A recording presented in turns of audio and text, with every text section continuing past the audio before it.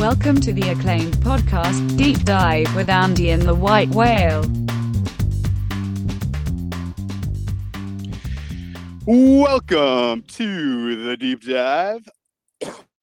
NFL season starts. Training camps are in. Training camps are on. This is the real deal, guys. This is not a drill. We are doing our first of many preseason NFL deep dives. And we're joined by one of our great football buddies from Twitter, Alex Bartlett. Welcome again. Welcome back to the deep dive. How are you doing this evening? I'm good. Thank you for having me back.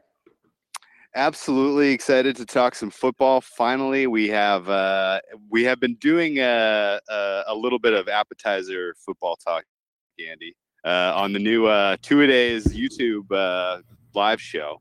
And if you haven't checked that out, give that a look.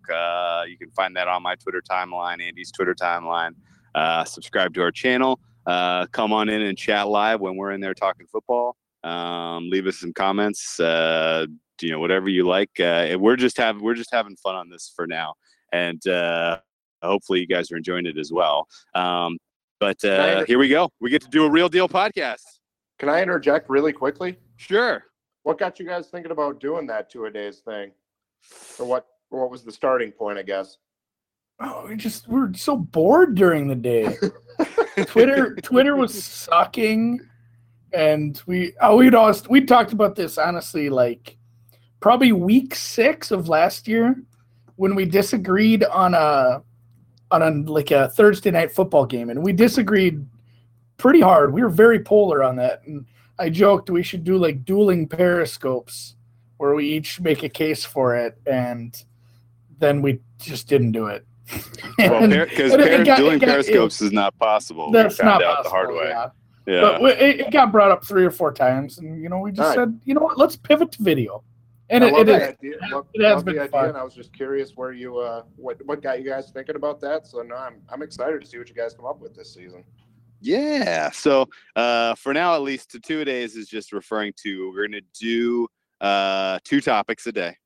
I kind of whatever's on my mind and whatever's on Andy's mind, we kind of bring it to the table. We throw it out there. We try to find a handicapping angle to kind of bring it to the forefront for the viewers who presumably are watching because they love to bet on sports.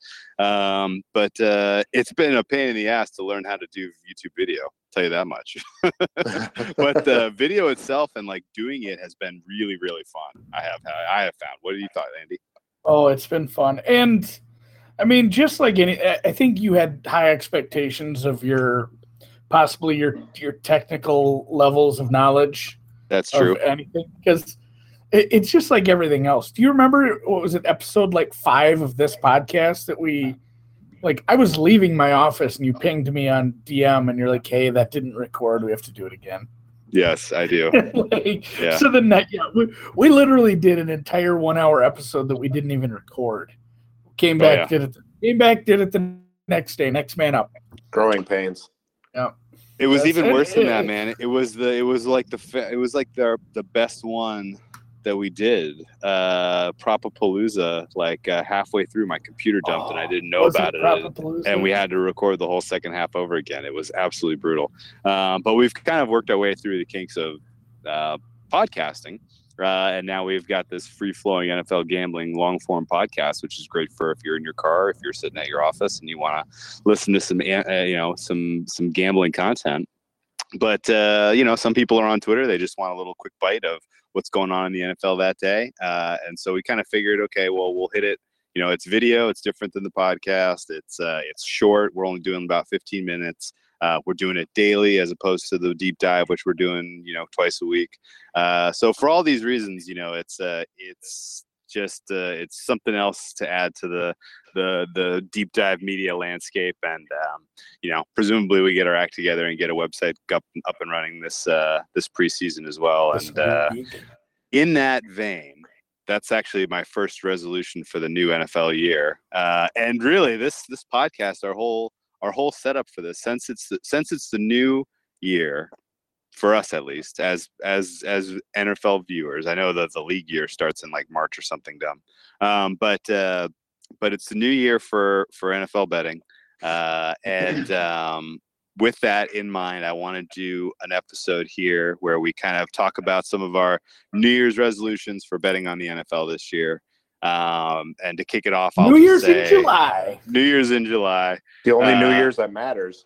The only one that matters. That's actually a very good point. Who cares about New Year's in January? It's like right then. All I all I care about is get me to the playoffs. I can get drunk in any day of the year. Who cares if it's New Year's or not? I just need the NFL New Year's to tide me over here.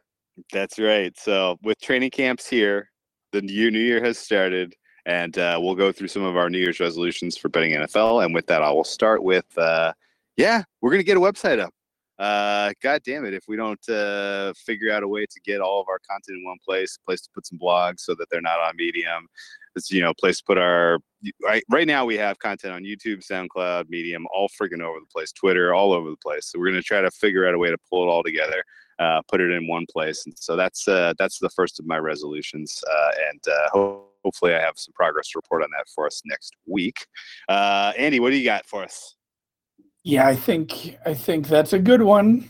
It's not like I've been the nagging wife or anything, but I have been a little because, well, we talked big tough about that. So, I think I'm probably stealing this from Alex, which is good because it works out that I'm going before him. But just in DMing and stuff, this one really hit home because I did start to bring this into a little more of a shape halfway through the season, but getting a routine down, because some of the best bets I ever made were done on Sunday night or Monday morning when the lines were fresh, before I had all week to sit and think about stuff and overanalyze and let the lines get beat up by a very efficient market. I don't think maybe we need to always be betting openers per se, but I think I do need to sit down and look at openers and just start to handicap immediately. Even as soon as lines are out, and I'm trying to think of what time exactly, and that's going to be part of it. I need to figure out exactly when Five Dimes pops their openers up. I want to be looking at them as soon as they're there, looking at the power numbers and seeing if there's anything way off right away, and possibly grabbing some soft numbers if they're there. So Andy, more than once. Andy, you actually stole this one. This was my number one, and you actually stole it from me. So I'm. I know I did. Out of here. You guys really don't need me anymore. No. So I love this one, right? I'm a process oriented person. I mean the outcome, you win money, you lose money. Obviously you want to win more than you lose, but I love the process. I love sitting down. I love crunching the numbers. I love, looking at lines and tracking that line movement and whatever. And I hit a rough patch in the middle of last NFL season where things I could just, things were not breaking my way. And I sat down and it's like, all right, what's going on here? And I realized, obviously this isn't all of it, but one of the things that really kind of bothered me as a process oriented person is that some weeks I was looking into my power numbers or updating my power numbers on Monday. Some weeks I was updating them on Wednesday. Some days I was trying to get my early bets in on a Tuesday after my, I was just all over the place. So I sat down and I came up with kind of a schedule where on Sunday, as the games were kind of wrapping up, I kind of wanted to look at them and see how things were going and see if there was any, quote unquote narratives that might be developed from those games. Monday was kind of an update the power numbers. Tuesday was beginning to round my bets for that next week into shape and seeing if there was any soft spots in the market where that could be exploited and trying to get bets in and whatever. And I kind of found as I developed that process of, Sunday I'm doing this, Monday I'm doing that, Tuesday I'm doing this, Wednesday I'm doing that. that things began to be a little more clear, and it felt a little more smooth to me. Not only in the betting sense, but even like, you know, I got a lot of stuff going on. I got work. I've got a long-term relationship. I need to balance my time. I'm a busy guy. And even then, you know, so on Monday from 7 to 9, you know, my wife knows that I'm like, you know, I'm sorry, honey, but I'm going to be doing some NFL betting stuff. Let's try and plan date night on, you know, Thursday when I'm free. And even that, I think, helped quite a bit. There was just less stress of all of it, you know? Oh gosh, that's a great call. All this is really resonating. Alex, let me ask you a question. Is it even possible to make a plus EV bet on Sunday? And in particular, is it possible to make a plus EV bet for the Sunday night game before the game starts, like in that dead space right there? Like, you know, under what circumstances would you even get involved in trying to make a play that late in the week? Well, so here's you know, and again, I think this is important. As Andy said, the NFL market is so efficient and the lines are so sharp. I was bad with this last year, and this kind of goes to one of my resolutions. I want to be betting earlier in the week consistently this year. I tend to think if you're waiting for that extra half a point on Sunday, or if you're waiting for all the information to come in on Sunday, you're already behind the market. And does that, it's possible that you could find some value on a Sunday morning or a Sunday afternoon. Yes. But that's the exception, right, not the rule. I tend to think the only time that's going to happen is if maybe you cross that key number and you get a +3 or a +7. But even then, you know, you're going against so much of that money that drove it to be a key number. You know, do you really want to be betting into that? So I'm glad you brought that up, because that was one of the things that I wanted to bring up, was that, you know, this week, as far as being process oriented, I want to try and get my bets in earlier this week. You know, there were several times last year I would wait until Sunday, hoping I could squeeze every half point out of the market. Well, you know, understanding that the market gets more and more efficient, more and more sharp as the week goes on, but not, you know, in some ways kind of ignoring that and still continuing to bet into it on Sunday. And it worked out for me last year, but it's not going to work out long term. So my goal is to try and get my bets in earlier, beat that closing line, and hopefully have a better season as far as that goes.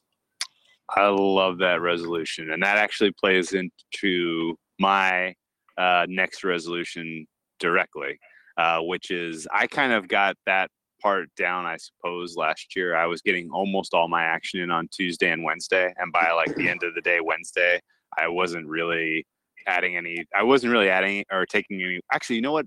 The process that worked the best for me, and I tried a bunch of different alternatives, but the process that worked the best for me was getting my card 90% of the way there. I hadn't executed all of the bets that I was going to place. Recording the deep dive, talking through it all, realizing like, actually, you know what? That's a position I've kind of talked myself out of, just kind of going back and forth with Andy on stuff, and then kind of finalizing everything on like, you know, Wednesday night, Thursday morning, posting my card finally on, you know, whatever, you know, posting my card at that time. Saturday. Well, I don't think I ever posted a card later than Thursday. I'll have to go back and double check. Yeah, I'm just but the resolution for me for the next resolution is I am going to do a better job of keeping track of my closing line value this year. It's something that I've always known in the back of my head is super duper important, and is much more of a strong indication of how successful you are at handicapping a specific sport, and how well you're beating the market. That's the truest indicator. There's really no denying this. But it's always something that I've always kind of thrown my hands up and said, you know, crazy things happen on Sunday. The market's all over the place. Who really cares about what the closing number is? I'm just going to get the best of the number when I'm handicapping it, and then just kind of let it be. And so I'm going to do a much more careful job of kind of keeping track of what happens to the line after I place my bet, doing a good job of kind of reporting, okay, well, this line changed and went in this direction because the weather forecast went from, it was going to rain to, full on blizzard, or, people all of a sudden realized, it's going to be a windy day at the Meadowlands, and the total dropped 4 points because of that.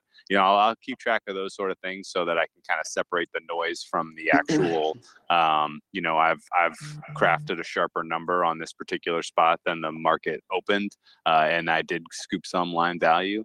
Because I think it is, we learned this from our guest last week on the deep dive, Barry Horse, how important it is to kind of separate luck based and kind of, from true outcomes. And so I think kind of the first step, though, is just doing a better job of kind of self-evaluating the bets I've placed and how well I've done against the market. Have any of you guys ever tracked closing line value? Not in football. It's a lot easier otherwise. I get happy when I catch a -2.5 and ends up being 4 at kickoff. I love that. And maybe I should write those down in my little journal and say, well, good for Andy today. I do get where you're coming from, but it's definitely worth looking at. Working a little backwards here, Whale. Maybe you guys touched on this last week with Barry Horse, but why is it so important to track closing line value? I know that's a hot topic on Twitter, and ultimately it does matter, but why does it matter? Okay, so I have 2 reasons. One of them is shallow, and one of them is meaningful. I'll go with the shallow one first, which is, let's say that you got invited to participate in some sort of like international football betting conference, right? And you go and like you actually want to have bona fide cred, like, oh no, I am like an advantage bettor in the NFL. Like I have a good reason to be here, right? There's really no way to do that other than, just saying, okay, well, I have a sterling reputation, but, you can get followers on Twitter lots of different ways. And we know, that there's plenty of people who just kind of generate following and generate reputation on air. Right. And not really having being able to say, hey, look, the NFL season is a relatively small sample size, even 16 weeks, even making, 11 plays or whatever a week. Like there's still noise, and you can have a season where you can't necessarily hold up a sheet and say, hey, I won 50 units this season betting the NFL, therefore I'm an advantage bettor. I think I need to be able to have this in my pocket to say, hey, look, like I was consistently getting plays in at a time of the week when there were, when the lines, when they were taking substantial size bets on the lines, and I was beating the market by X cents on the given number that I bet. And right now I can't really say that. I really don't know how I did last year when it comes to this. And so I am a little bit kind of, if some like a true sharp who's been around a long time pressed me on this, like, oh yeah, you're an advantage bettor in football, you think? Well, what was, show me some statistics. I would be able to say, okay, well, I can show you the plays I made over the last 3 years. I've documented it all. I've made this much money, but I really can't say how I've done relative to the market whatsoever. I have a good question too. Like a lot of things I've seen tracked involve moneyline sports, hockey, baseball, possibly, MMA or combat sports, or say, I bet the Rays at, plus 120, they close at minus 110, 30 cents of closing line value. How do you propose to track it? Are you going to give each point indexing, I think it's even easier. Go by the line. It's even easier than that, man.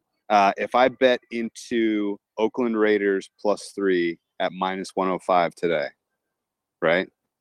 And if the line moves to 2.5, minus 115, right? And you say, well, you got a half point and some money, right? Like, how do you calculate? Okay, well, I'm looking now at, okay, well, what does three go for, right? Like, because you can still, that's what I'm saying. You gotta give each move a price. Like from 2.5 to 3, you have to give it an index price. Yeah, right. And I think that's worth 50 cents. And that's all I wanted to know was you will. That's how you're going to do it. You're going to give each move some sort of price index. I was going to keep it even simpler than that. 3 is always something you can buy to, right? I mean, the lines aren't moving so much. Like you can get a price quoted on whatever number you bet into, that's what right? that's so exactly you'll always what know. I'm saying. Yeah, right. Like you know what the difference between 2.5 and 3 is on 5 dimes, for example. You just do the pull down menu, and you can say from 2.5 to 3 is 20 cents. So if it was minus 110 at 2.5 and it's minus 110 at 3, it's 20 cents. Right. So the difference, what I want to know though, is the difference in the price that I bet minus 105 for 3, and then the price that they would ask for when the kickoff starts for that same 3 points. Yeah, I got you. So it might be like like in a perfect world, something crazy happens. Aaron Donald holds out for the Rams. The Todd Gurley pulls his hammy in training camp or whatever, and it turns out that opens at a pick'em. Then if to get that same Oakland plus 3, they might ask for minus 165. I'm going to take the difference in minus 165 and minus 105 as the value that I've gotten from betting into that market early. Does that sound like a reasonable approach, Alex? It does. If I could add one thing to that, and then to branch off into a completely different topic. I think tracking your CLV, your closing line value, is absolutely important, but it's also important to understand, who you should be tracking that closing line value against. Great point. If you're tracking it against the same book you place the bet at, yeah, that's great. But ultimately, Pinnacle Sportsbook, which unfortunately we don't have access to in the U.S., is the or England. I found out England doesn't have it.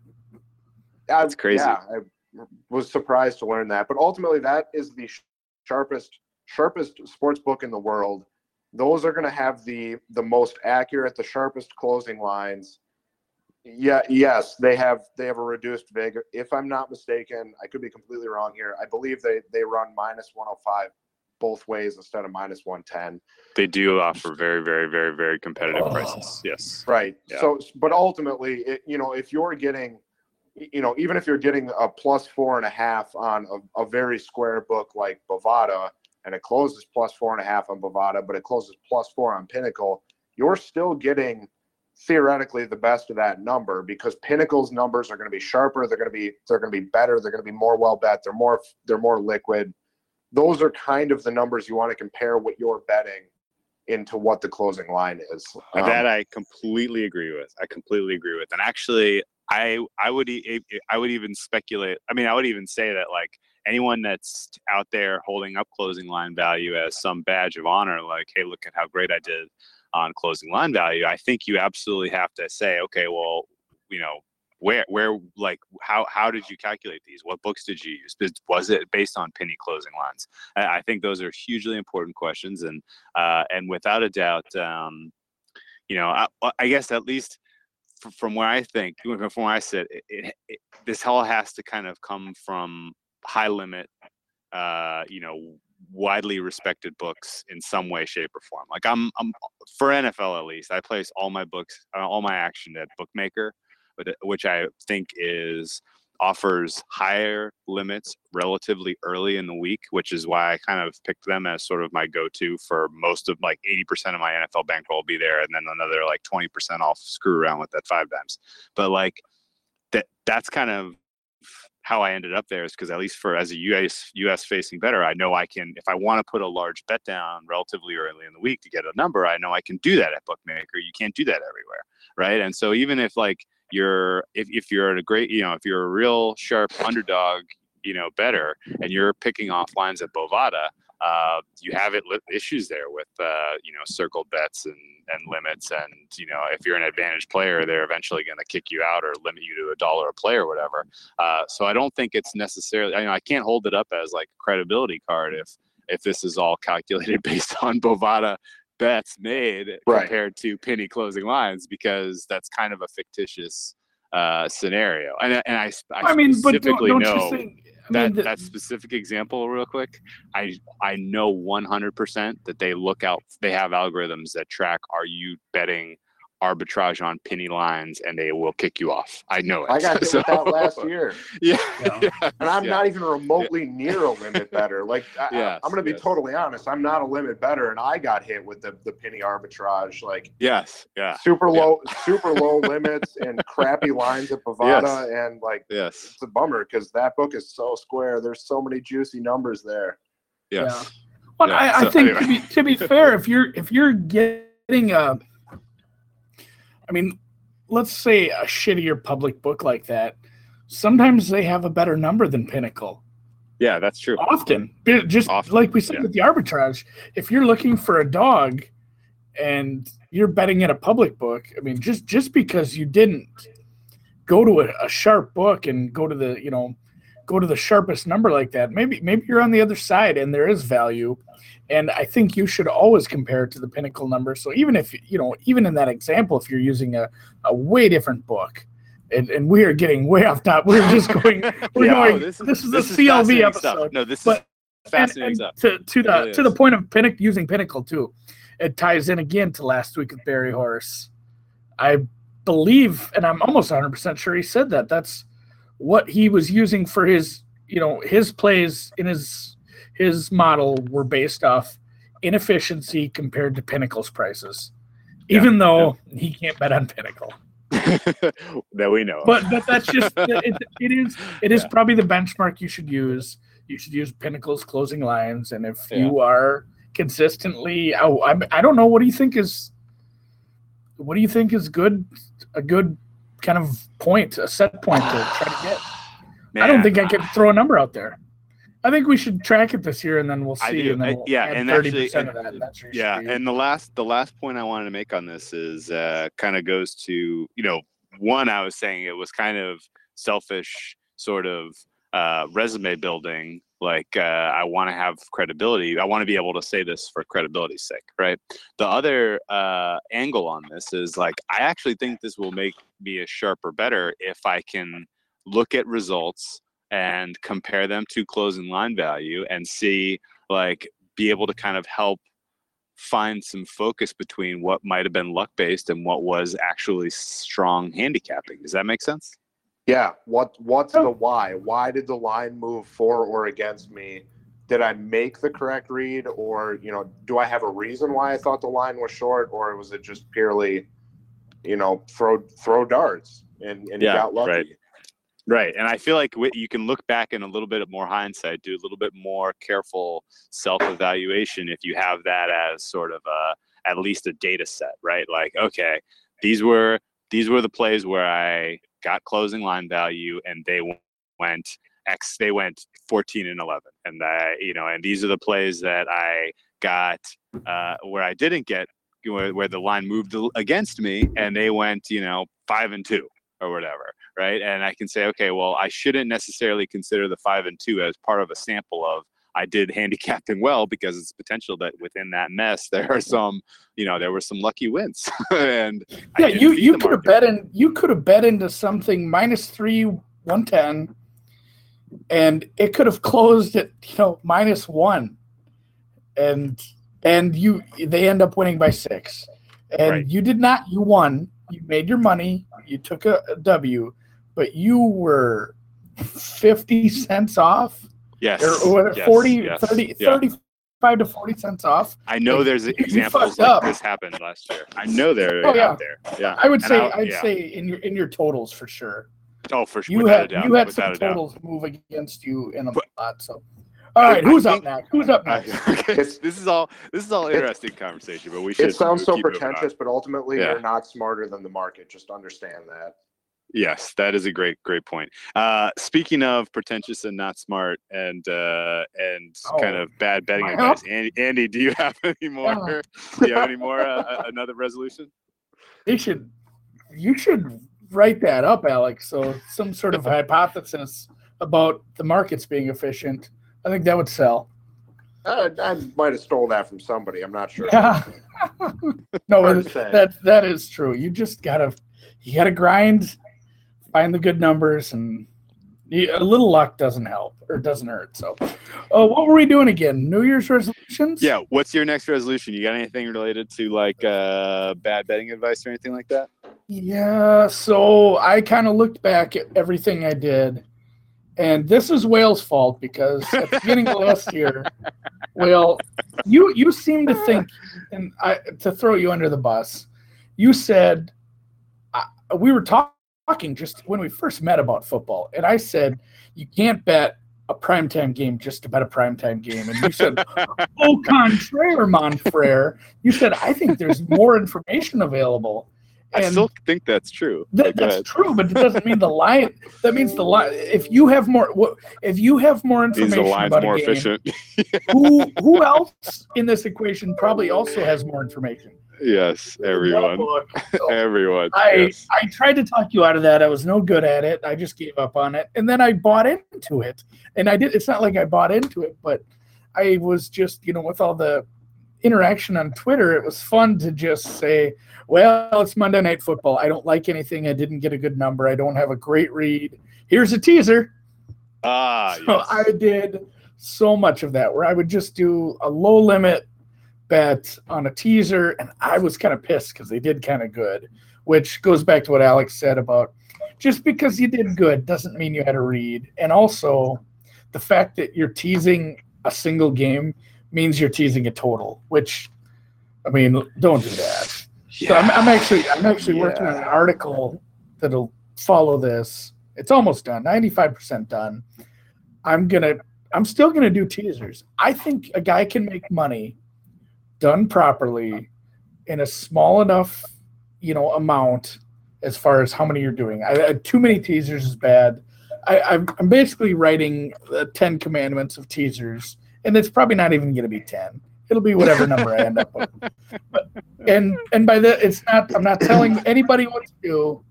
I'm telling me what to do. These are going to be my rules for this. This is how I'm going to bet teasers this year. And I think I'm going to do some follow-up on it throughout the season, kind of track what happened with it. And I've done some research, and I looked into some things that I used to do with teasers, and I don't know how I guess still own a house or a car. I shouldn't be thousands in the hole. Like, what was I thinking doing some of these things? Just like they're absolutely, in the long run, like, what is it about totals and what is it about teasing and totals specifically? Like, it doesn't matter which way you go. If you go up or down over the how far back does the SDQL go? 2004? I think 1990. Yeah. 90? Oh, I don't know how far it went back, but if you teased a total up 6 or down 6 over the course of however long it was, those win at, like, in a single leg, it wins at like 67, 68%, which is about 5. Yeah, it's about 5 or 6% short of the break even, which is 72.36, I think it was. So yeah, if you tease totals in the long run, it's not going to work out unless you really think you have some sort of model that can make totals. I'm excited for your article, Andy. Basic teaser strategy, my friend. And if you think about it, as to keep it simple, a 7-point teaser on a game where, say for example, the favorite -7, total 40. You're adding 7 points. What's more valuable, adding 7 points to, the total 40? So now you're at 47. Or adding 7 points to the spread, and now you go from 7 to 14. Oh yeah, no, it's painfully obvious. Like I said the same thing, but it's just they get you in that trap. That so often, unless you want to leave it open, if you want to do anything on a game like that, like, well, you have to do the total. It's tough. That's what always got me. Because during a Sunday, I would never tease a total. It would always be two lines, two sides, two spreads, yeah. So that was, I mean, that's a number one. And then obviously I get into Wong teasers, I get into basic strategy, and then kind of build on that, because even those, the margins are kind of razor thin, even if you do perfect Wong in the last few years. So that'll be. I don't want to tease too much on that, but yeah, I'll have something out. You don't want And to I'm tease gonna- too much. Pun intended. Oh my goodness, Ah. Andy. My God. Oh, Tried to slide let's that one just- by us. let's Let me just spin say this. let's just say I meant to use that pun because I don't know. Let me think spin I this did. into. I don't have a ton to talk about teasers, but I want to. You kind of scratched. You kind of cleared the ice on the windshield about something else that I have not thought about in a long time, or really haven't made a connection to here that I want to get your guys' opinion on. So totals, like there's a reason that teasers don't work well for totals, right? Or and- college football or basketball. or NBA, Don't right? do those things either. Or NBA, right? You're And not one of the using NBA totals. Any basketball. any basketball. Don't- And don't the tease reason the reason I think the underlying reason is points aren't as valuable, right? Because the misfit can be by a substantially larger margin, right? Like the average miss on a total and versus the average miss on the spread has got to be bigger, right? I mean, that's got to be Right. the underlying reason that you're not seeing these totals perform well on teasers. Would you guys agree with the general premise? Oh, for Yes. sure. So this now is making me wonder, and if there's any credibility to this, because I had been doing this for NBA for 2 seasons, selling points. Like when you know that the misfit is, when you know that there's, the lines are, the totals are going to miss by, on average 8 points in the NBA, then selling a point to get your juice from -110 to -102 is a no freaking brainer. Like you're just not going to lose enough over the course of the season to not recoup that value. And I kind of learned that the good way betting NBA last season. I'm wondering, do you think that kind of key numbers in totals are potentially a little overblown, and that there may be some value in trying to explore? Should we be selling points on totals this year? Boy, when you're talking about the NBA, let's just put the range from 180 to 220. And then you're talking the NFL, let's say 35 to 55. Sure. There's an order of magnitude there, and the difference between, it's 4 times bigger, essentially 4 to 5 times bigger. I think so. Essentially, selling 1 point back in the NFL should get you. How much do you get selling a half point back in the NBA? 10 cents. Close, about 8 cents. About 8 cents. So Wow. if you sell a half point back in the NFL, you should be getting 40 cents. I don't think that's going to happen. So That's a good point. Okay. I think maybe around key numbers get tricky, especially the advent of the 2-point conversion was added, and then more recently the longer extra point. You can get some wonky numbers that screws with the the key number thing, but I still don't know if I would move too far off of some of that. Maybe if you were in a weird dead number, like a 43 and a half, or if you sold that to 43, 42 and a half, depending on what kind of money you got back. Like, if you're not going to get 10, 15 cents to sell a half point back, I haven't looked too deep into how much you get by selling points back at 5 dimes.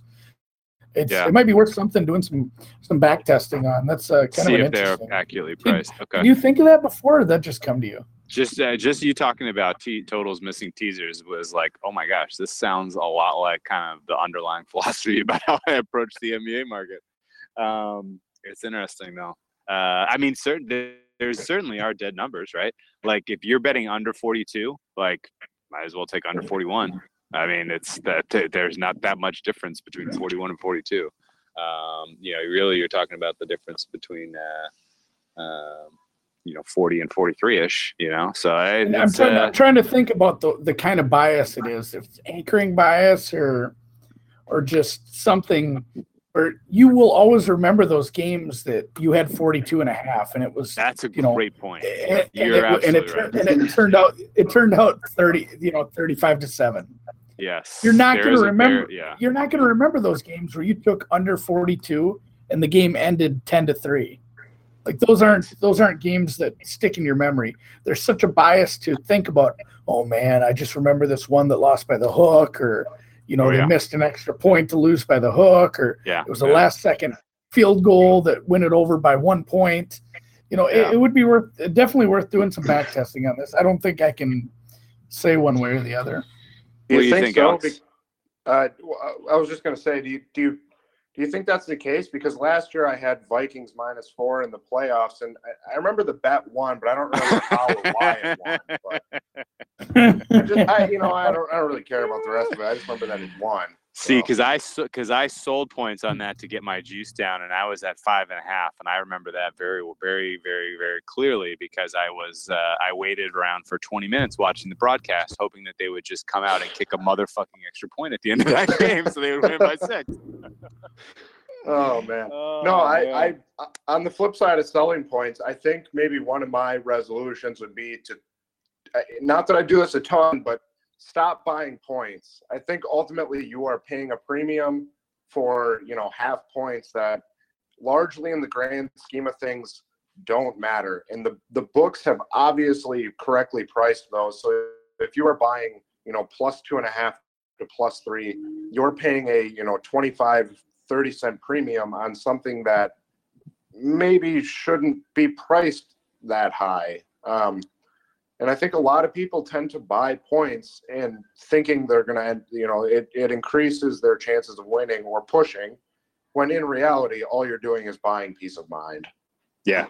Yeah. Oh, yeah. No, and it goes back to that. Somebody said this to me once. I'm a degenerate gambler when it comes to getting into a casino. I like little cards. I like little dice. And one of the best things somebody ever said to me at a blackjack table when it came to insurance or anything like that, side bets. And they said, if the casino offers you something, it's not a good idea. They're doing it for a reason. Because in math guys will tell you taking insurance and at a blackjack table is a bad idea in the long run. So it's the same premise to me. They're offering, you want to buy this half point, and it's priced at a premium. It absolutely, I'm sure we could find an article that would say, here's what a half point is actually worth, and here's what a book charges for it. I'm sure I've read something like that. I know it's a bad idea. Like it's so tempting though when you get to sort towards those key numbers. Yeah, and it's true. I mean that is a struggle. But it feels so good. You're being offered 3.5. That +4 just looks so much easier, so much more tempting. Here's the other important point though, Alex. If you want 3.5 because you think the game is going to end at 3, you shouldn't be betting it. You don't have an edge. Like that's the moral of the story here. If you think the home team's going to win by 3 points, you don't have an edge. Buy that half point, Whale. And then when they win by 3, you confirm it to yourself. Oh man, I think that's really how that works. Handicapping stuff. Okay, I love this talk, and I'm going to pivot again. I'm trying to find my ticket right now. I think I'm in the wrong book. I bet Vikings money line that day. I didn't love the line. You are way too sharp for this podcast. Oh, I paid too sharp for this podcast. I paid like -165 for that, so it was so painful. Dude, this discussion. Like, this is okay, and all my buddies had the spread. Oh god! So they were like, just kick it. Why wouldn't you kick it? Just kick it. Why wouldn't you kick it? Just kick the damn field goal. Yeah. This pivots exactly into my next resolution, which is I am no longer laying the juice to bet +2, +2.5, +1.5. These will no longer be on any cards I post all season long. If I have an edge on a team that is in that range, I'm betting them on the money line, and I will reap the benefits in the long run based on the difference in price. And I'm going to do this more confidently this year. If it's a relatively close spread and I have an edge on the underdog, I'm betting the money line. And I regret not doing this many, many times last year. I felt like I tricked myself. I did the exact thing that Alex was talking about, peace of mind, like tricking myself. Like the handful of times I made the leap, I was like, okay, well, I'm particularly confident that this team is going to pull off the upset, and then they would lose, and I would be like, God damn it, why did I do this? And it felt like it never really worked out, but it was all kind of mental. I went back and looked at my model and just kind of confirmed this. And so basically, I'm going to play more money line underdogs this year, just as a matter of of having a better long-term price. Yeah, there's 100% an article that I will be able to find that just outlines that. Like betting 2.5 versus the money line is plus 2.5 rather. You should always bet the money line on plus 2.5 and I think maybe plus 2 also. So just in the long run, that's a plus EV move. Yeah. Shout out Christian Pina. He's been on this he's been preaching this on gambling Twitter for a couple of years now. Yeah, don't cap the spread, just cap the winner. Yeah. Wow. Well, it works out well for him because he fades the Browns and bets the Patriots, though. So yeah. The Browns are going to catch up to him one day. I don't have any Browns resolutions this year. I'm going to go in with an open mind. I can't clean talk slate. Browns. I'm clean slate again. Yep. Yeah. Clean slate. Okay. We got C and Faye. Key and Faye. Kean, yeah. He rated the Ravens below the Browns in his rankings. What? Suma, yeah, that's Are Suma you just serious? He's in there just incredulous right now at his rankings. I gotta close that chat because he's gonna break something. Yeah, those rankings are a little wild. So whose turn was it for a resolution? He'll block everybody that disagrees with him gets too. another, yeah. Oh, yeah. Oh no, I'm blocked. He was doing it gloriously today, and I was just like, dude, did you not learn anything? All right, fine. He has no politics on Twitter, that's for sure.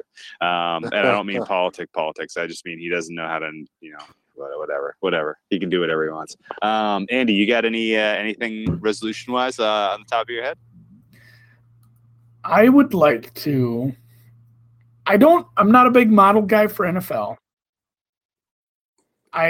Power numbers and situation and trying to get an early number or get the best number. That's all I want to do with sides. I'm not great with totals. I don't bet nearly as many totals as you. Obviously, I don't bet as many games as you. My card's usually like 3, 4, 5. Yours is bigger. But I lean towards sides. I do better at those. I do bet totals. I think I do good on the totals I bet on because it really takes a sore thumb sticking out one to me to bet it. But I would like to work on some sort of model for totals. And even if it's a process throughout the year and it doesn't get bet and it's just something I'm back testing and playing with throughout the year, maybe for 2019. But I want to, people do it for baseball totals. You see all kinds of models for like expected goals in hockey and soccer. I feel like if I fiddle around with it enough, I can come up with something. So it's kind of, it's more of a project. And who knows if it's something that's comes together faster than I think and it's working, as I'm pretend betting with it over the first half of the season, it might come to fruition where I use it, but or who knows, it might be shit and you can't predict totals. But I do want to work on something like that. I love this. I might even, it's like, again, back to Barry Horse. I might learn a little more coding beyond, just Visual Basic. Yeah. Do some scraping with R. That's all I know how to do right now. So do some Python bots. Okay. Alex, are you a totals betting guy? I am not a totals guy. I'm pretty much strictly sides. I'm happy if I end up getting 30, 35, 40 bets in a season. I'm low volume, hopefully high quality. I'm not your guy to go to if you're looking for totals advice here. Okay, so that makes 3 of us. Okay, so I have a little totals talk, I guess, and a little modeling talk, and I'm not gonna try to influence your approach, Andy. I'm going to follow along with extreme interest and see, what you end up using as your inputs and how it ends up playing out. I'll be looking for some advice.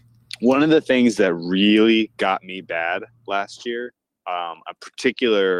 particularly betting totals on Wednesday, and then seeing the line move against me on Friday, Saturday, Sunday, was I did not meaningfully incorporate weather into my totals handicap last year, and it stung me hard come November, December.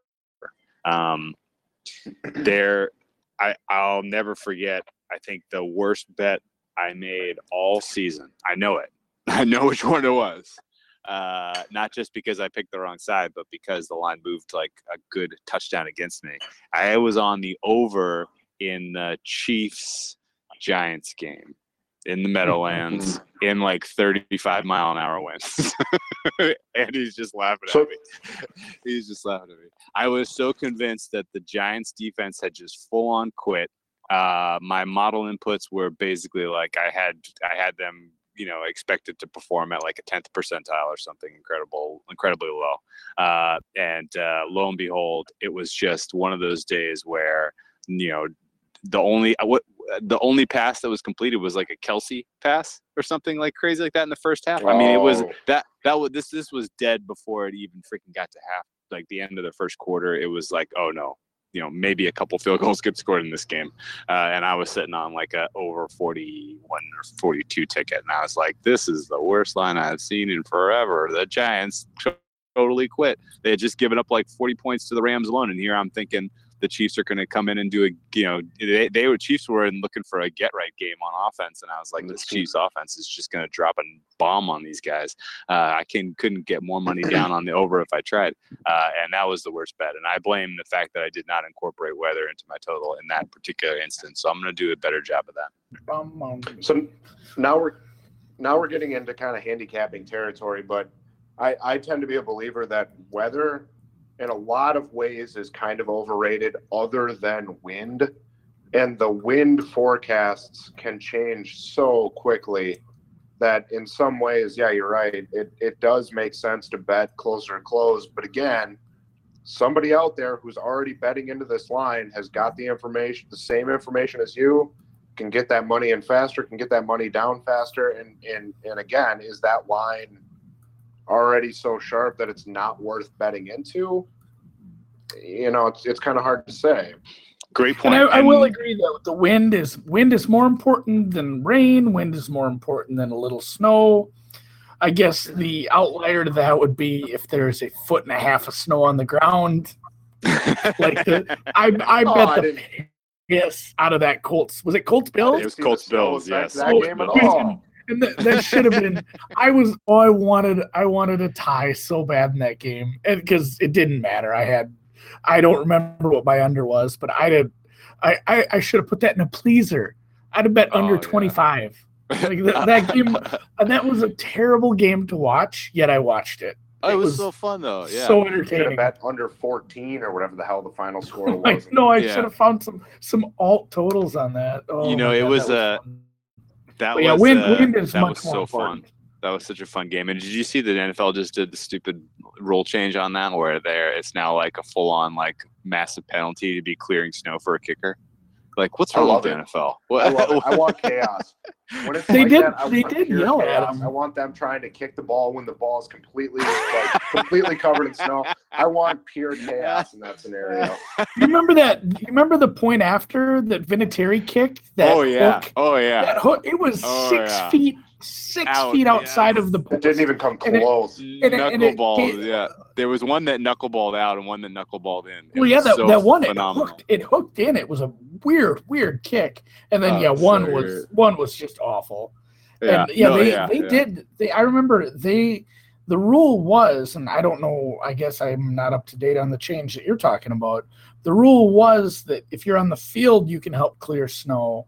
But they tried to bring in people from the sideline to help do it, and the ref, he put the kibosh on that right away. He made them turn around, but they were able to a little bit, just like with their hands. Just the linemen were down there digging. That was fun. So That was incredible. Yeah, I mean, it's just a no fun league rule. Basically, they just tried to take some fun out of it. But anyway, that was a great game, great fun. Alex, do you have any resolutions on the top of your head for this coming year? I've pretty well used mine up. Although I did have one thing I wanted to bring up, which is I remember might have been this time last year. Actually, you were talking about placing all of your futures in Bitcoin. Oh, yes. And we might be getting a little off topic here. Is that something you still believe in going forward? Or is that something you're looking to readdress this season? For NFL especially, I think it's important. And I say that because the tradition looks to be holding that the fall through the early winter is just a bull run for Bitcoin. There's just, what people are getting, people get the fever for whatever reason this time of year, and it just makes a bull run. And then there's a sell-off usually come January, February.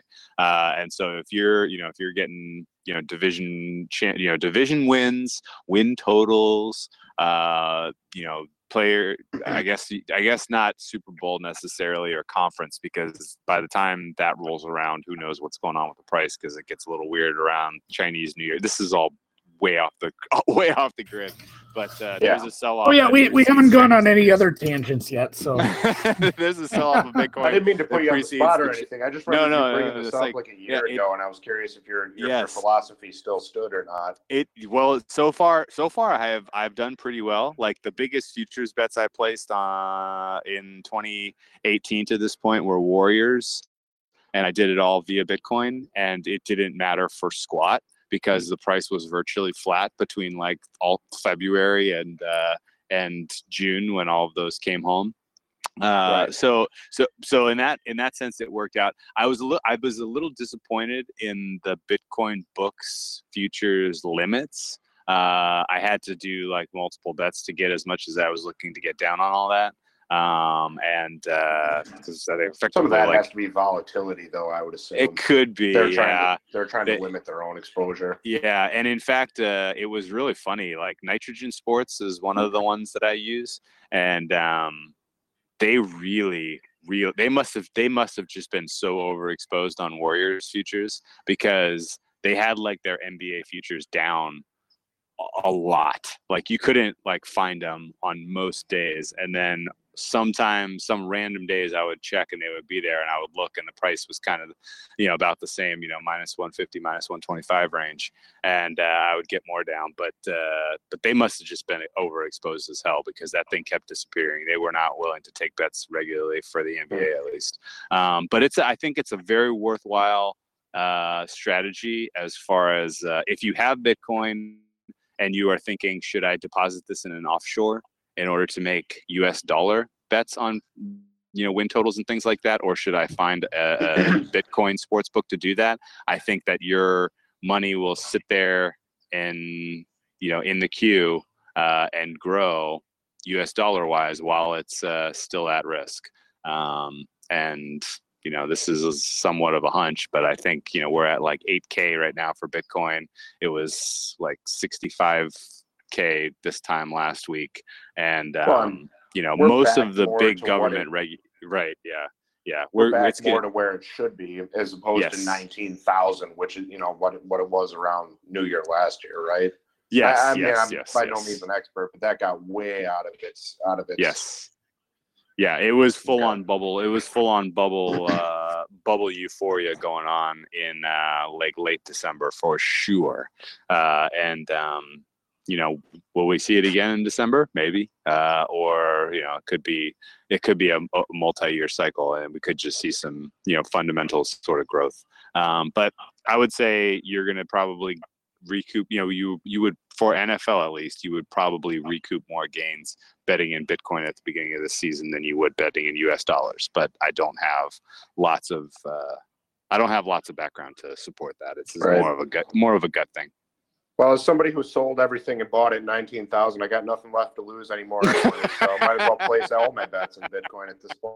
No, I'm Got it, yeah. not kidding. The name of the, I mean, at this point, the name of the game is getting more Bitcoin, and the only way to do that is to bet Bitcoin. So, that's funny. Andy, I have a couple more. Do you have any others you want to get off your chest related to? How many do you have? How bad did your year go? It didn't go that badly. I'm just kind of thinking entertainment at this point, and Twitter and information and stuff like that. I'm not really talking about making bets anymore. I've gotten those off my chest. Okay. Yeah. No, I mean, there's just little things I'd like to improve, but the biggest ones were I honestly looked for the problems, the weak spots, and it was definitely overbetting teasers and not having reasons to do it. The totals that I suck at totals, and then what was my first one? I don't remember. Oh, just getting the routine. Yeah, I just when we brought this up, I looked for spots that I was weak. I think we talk about futures, looking for value in futures throughout the season, especially, and this is going to tie into a next maybe the next episode. I don't know if we're doing that next, but breaking down the schedule. And we're going to look at the schedule, and we might find some teams that we have ranked highly, we have power rated highly, we have high expectations for them on the season, but possibly they have a really shitty schedule to start with. And if you can get a team that you really think will be in the playoffs, maybe 10, 11 wins, but their first 4 games, you're looking at 2-2, possibly even an unlucky 1-3. Maybe don't take their future to win the conference, to win the division, to win the Super Bowl, to make the playoffs. Maybe don't take them preseason. Maybe take them after game 4. And that could come back and bite you. They could be way better than you think, go 4-0, and then all the value's gone. But if you think you can do something along those lines, or as the season, maybe not even planning ahead, as the season goes on, if you see a team like they're not as bad as, the market makes them out to be, I don't feel in my heart, in my mind, in my soul that they're that bad. Five times, I believe. I don't think enough people bet. They bet win totals, they bet futures preseason, and that's all they do. 5 times, I believe, does early season adjusted win totals up until week 4. Oh yeah. No, so the Patriots, after they lost game 1 last year to the Chiefs, their season win total went from 11.5 down to 10.5 after the first week loss. And these aren't, we're getting ahead of ourselves here, but those are, I agree. Oh, that's a great example to look at. Yeah, I didn't even mention win totals. I was talking, futures. But that's another great angle. I like that point a lot, and I'll bring in a couple of 5 times, and then at the end of the season, they did some cool stuff too, where they were offering to make the playoffs with 4 weeks to go, 5 weeks to go. They pretty much keep rehanging division prices all throughout, and there was lots of value in that. When do I get to cash my Ravens to make the playoffs? With 4 weeks to go. That's got to be coming up soon? I think it's got to be. Yes, it should be still live, right? They're going to make the playoffs. 4% or 5% chance they don't make the playoffs in the last week, and they don't make it. That was unbelievable. You were on that too. I will never forget that one. I had that one. I think I had the Chargers too as well, and the Chargers one I covered by betting the shit out of the Chiefs versus the Chargers head to head with week 15. But the Ravens and the Chargers not making the playoffs last year was truly spectacular. Unbelievable. Okay. Couple notes though to piggyback on Andy, and this is maybe kind of a helpful resolution to some of the newer, better listeners out there who are listening. But one of the things that really kind of helped me in the past, kind of maintaining some bankroll management discipline stuff. I don't really have any issues with that anymore. At least it's been a couple of years since I was ever holy shit, I'm on tilt. But after a particularly successful weekend betting in the NFL, say you go 8-3 or whatever, and your bankroll is just flush with extra money, right? And you're like, you're tempted to up your unit size. You're tempted to kind of, give yourself a whole hell of a lot of credit, like you got the league figured out. That to me is a really useful time to like go and look at the futures market and do exactly like Andy was describing and try to find value on teams that you can kind of suck some of those winnings away at favorable prices. And then kind of keep them out of your grubby hands to reinvest on the Sunday night football game or the Monday night game when you didn't intend to put a play on that sort of stuff. So that was a kind of an effective bankroll management strategy I used to use back in the day. That's not a huge. I like how you spun that into a future, but that's not like a New Year's resolution like we'd said. But that's just good advice. Like, don't get too excited when you have a good week. Don't go nuts and be like, well, I'm playing all the games next week. That's something that happens too much. Even in my head, I'm like, so good. I'm going to do good this week. Maybe I can find a few more bets. Why go 5-0 when you can go 8-0? Yeah, have a strategy for bankroll management before you enter the season. I do it every single year. I have I'm going to. This is my, this is my unit size. These are how I'm going to do variable unit bets depending on confidence and edge and things like that, and stick to it. Don't let the dynamic forces over the course of the season, winning and losing, help deviate you from a good strategy heading into the season. So I think having a solid process can help that too, because ultimately you're going to end up with an 0 for a week, an 0 for 4, 0 for 5, whatever.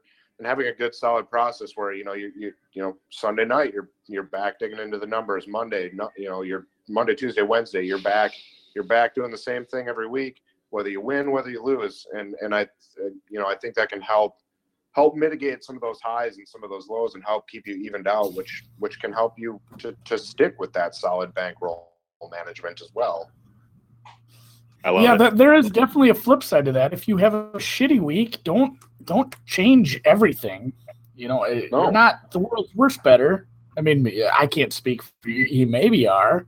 But, statistically speaking, you're bound to have a really good week and a really awful week throughout any season. So, just stay consistent. Yep. I love it. Okay, so pivoting then from actual betting resolutions, as far as my Twitter experience and social media intake and whatnot goes, I'm going to I want to do a better job of kind of capturing the really funny, entertaining as hell tweets that pop up on gambling Twitter over the course of an NFL Sunday and pop them into some kind of a post on Monday morning so I can kind of relive the most entertaining parts of gambling Twitter experience, because it's to the point, at least for me, where I'm almost more interested in seeing what people have to say about something on Twitter and following the jokes and the memes and all of the nonsense that goes on during the course of a really entertaining game. I'm equally entertained by that as I am by kind of what's happening in the game and the game experience itself. The crossover, social part of it has become so entertaining that I just have to I think I have to do a little bit better job of kind of curating some of it, I guess, and giving people more solid credit when they're just cranking out really funny, entertaining content, So I'm going to try to post do a post every week of the top 5, power rank the top 5 gambling Twitter posts on the course of an NFL Sunday, the stuff that I just found especially funny or especially awesome. And not even gambling Twitter, but I mean just NFL Twitter in general. Yeah, exactly. NFL Twitter in general. Yeah, absolutely. Yeah, and absolutely. I'm definitely gonna be hunting for those with you. We talked about this just an hour and a half ago. Yeah. And hopefully it turns out good, because we were both jacked up about how this is the best idea since sliced bread. But I'll definitely do the positive one. Can you find the embarrassing ones? Yeah, no, I'm all over that. Oh boy, stay off my timeline then. Not to the point of like old takes kind of stuff. Just Yeah. Oh, right. just dumb shit. Yeah. Okay. I'll curate the excellence, and you do what you can do for the other side of the funny stuff, for the stuff we would laugh at, not laugh with. Okay. All That's right. funny. I like it. Well, this was a great pod. Training camp really and truly does start all across the land this week, and we are going to have fascinating stories to talk about through the coming month of August as we prepare for the NFL season to start. We will do division previews coming up in about 2 weeks once we kind of get a full sense of how each team is shaping up, and once we probably after we see them play one preseason game. You think that's the right time to start doing division previews, Andy? Oh, when's the first cut? When do they? First cuts are probably like August 15th ish. Yeah. Hall of Fame game. Hall of Fame game is a week from Sunday, right?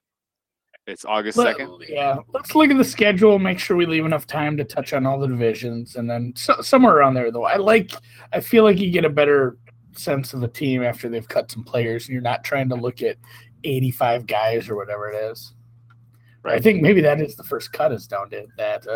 There's so many people they bring in. It's I guess before we let you, okay, so if you don't already, Alex Bartlett, outstanding follow on Twitter. His insights not just into like the games of the week, but the process and stuff that's going on in just the little ladies softball. It'll help you make you smarter. In the meantime, capture some of his phenomenal winners in the professional softball circuit. Where can they find you, Alex? At Bartlett 157, BARTLETT 157. Okay, and we'll link you in the show notes too. So give his page a look over, give him a follow, and before we let you go, do you have a prediction you want to throw out there heading into this preseason? NFL stuff. Anything. Any prediction you want to make. One super bold one. Yes, yeah, just a golden thread from the back of your brain. You're like, this take has been. It doesn't have to be a hot take, but just something that's really kind of been marinating and waiting for NFL to start. That you could just waiting to get off your chest. I'm hoping this is bold. I've seen it a couple other places with some people that I believe are really smart NFL minds. I think the Bears are not totally out of the running to win the NFC North. I see too many parallels between them and the Rams from last year with a new coach, second-year quarterback who everybody thinks is terrible. I think the Rams defense is probably in higher regard, and people think Wade Phillips is a better defense coordinator, which he is, but will they? Probably not. Do I think it's totally out of the question? No. The Bears to win the North. Why not? I love this. I love it. Shit, I get the Bears to win the NFC. not as a prediction, but as a bet. Well, what number did you get on that, Andy? Do you remember? Andy? It's still the same number. It's bold, not stupid. Yeah, I got 50 to 1. It's still just 50 to 1. Okay. I think it's a solid bet. I think they could be in the playoffs, and then if you want some hedge opportunities, and that's the way you like to approach things. Oh yeah. Oh no, I don't. Yeah, I don't think they're going to win the NFC. That'd be That'd be lunacy. But if they sneak into the playoffs at 50 to 1, you've got opportunities there. You've got some. You can decide what to do with your ticket from there. So yeah, they got. And I will shout out.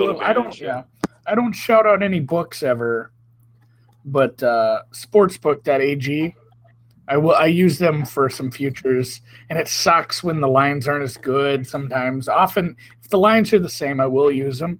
They have a cash out button. Nice. Love a cash out button for a future. It is really nice. You have to have a bunch of bankroll in play to do hedging week after week. Yeah, right. Especially what could be 3 weeks worth of hedging, just losing, and finally winning at the end. So you probably lose a little value on those fucking buttons, but it's nice. It's better than having to try to come up with the bankroll to cover those sometimes. That's for damn sure. And I love your prediction, Alex. I think it's pretty. I don't think that there's an argument. No team upgraded their coaching situation more than the Bears from last year to this year. There's really no arguing this. They managed to keep. That says more about the outgoing than the incoming, I think, but still great. It was a great. The only way I would have liked the Bears hire more is if they would have gotten. Jeff Fisher. Yeah. If the Bears would have gotten Jeff Fisher locked into a 7-9 season, how can you not love that? So yes, John Fox outgoing, bringing in Nagy, who seems to have been a super important part of the Kansas City Chiefs offensive approach, which was novel and groundbreaking, especially early in the season last year. I really, I'm bullish on the Bears as well, and that was a great way to end this. Let's wrap it up. And Andy, talk some football next week. You ready? Talk some football fucking tomorrow. Oh yeah, tune in to 2 days on YouTube.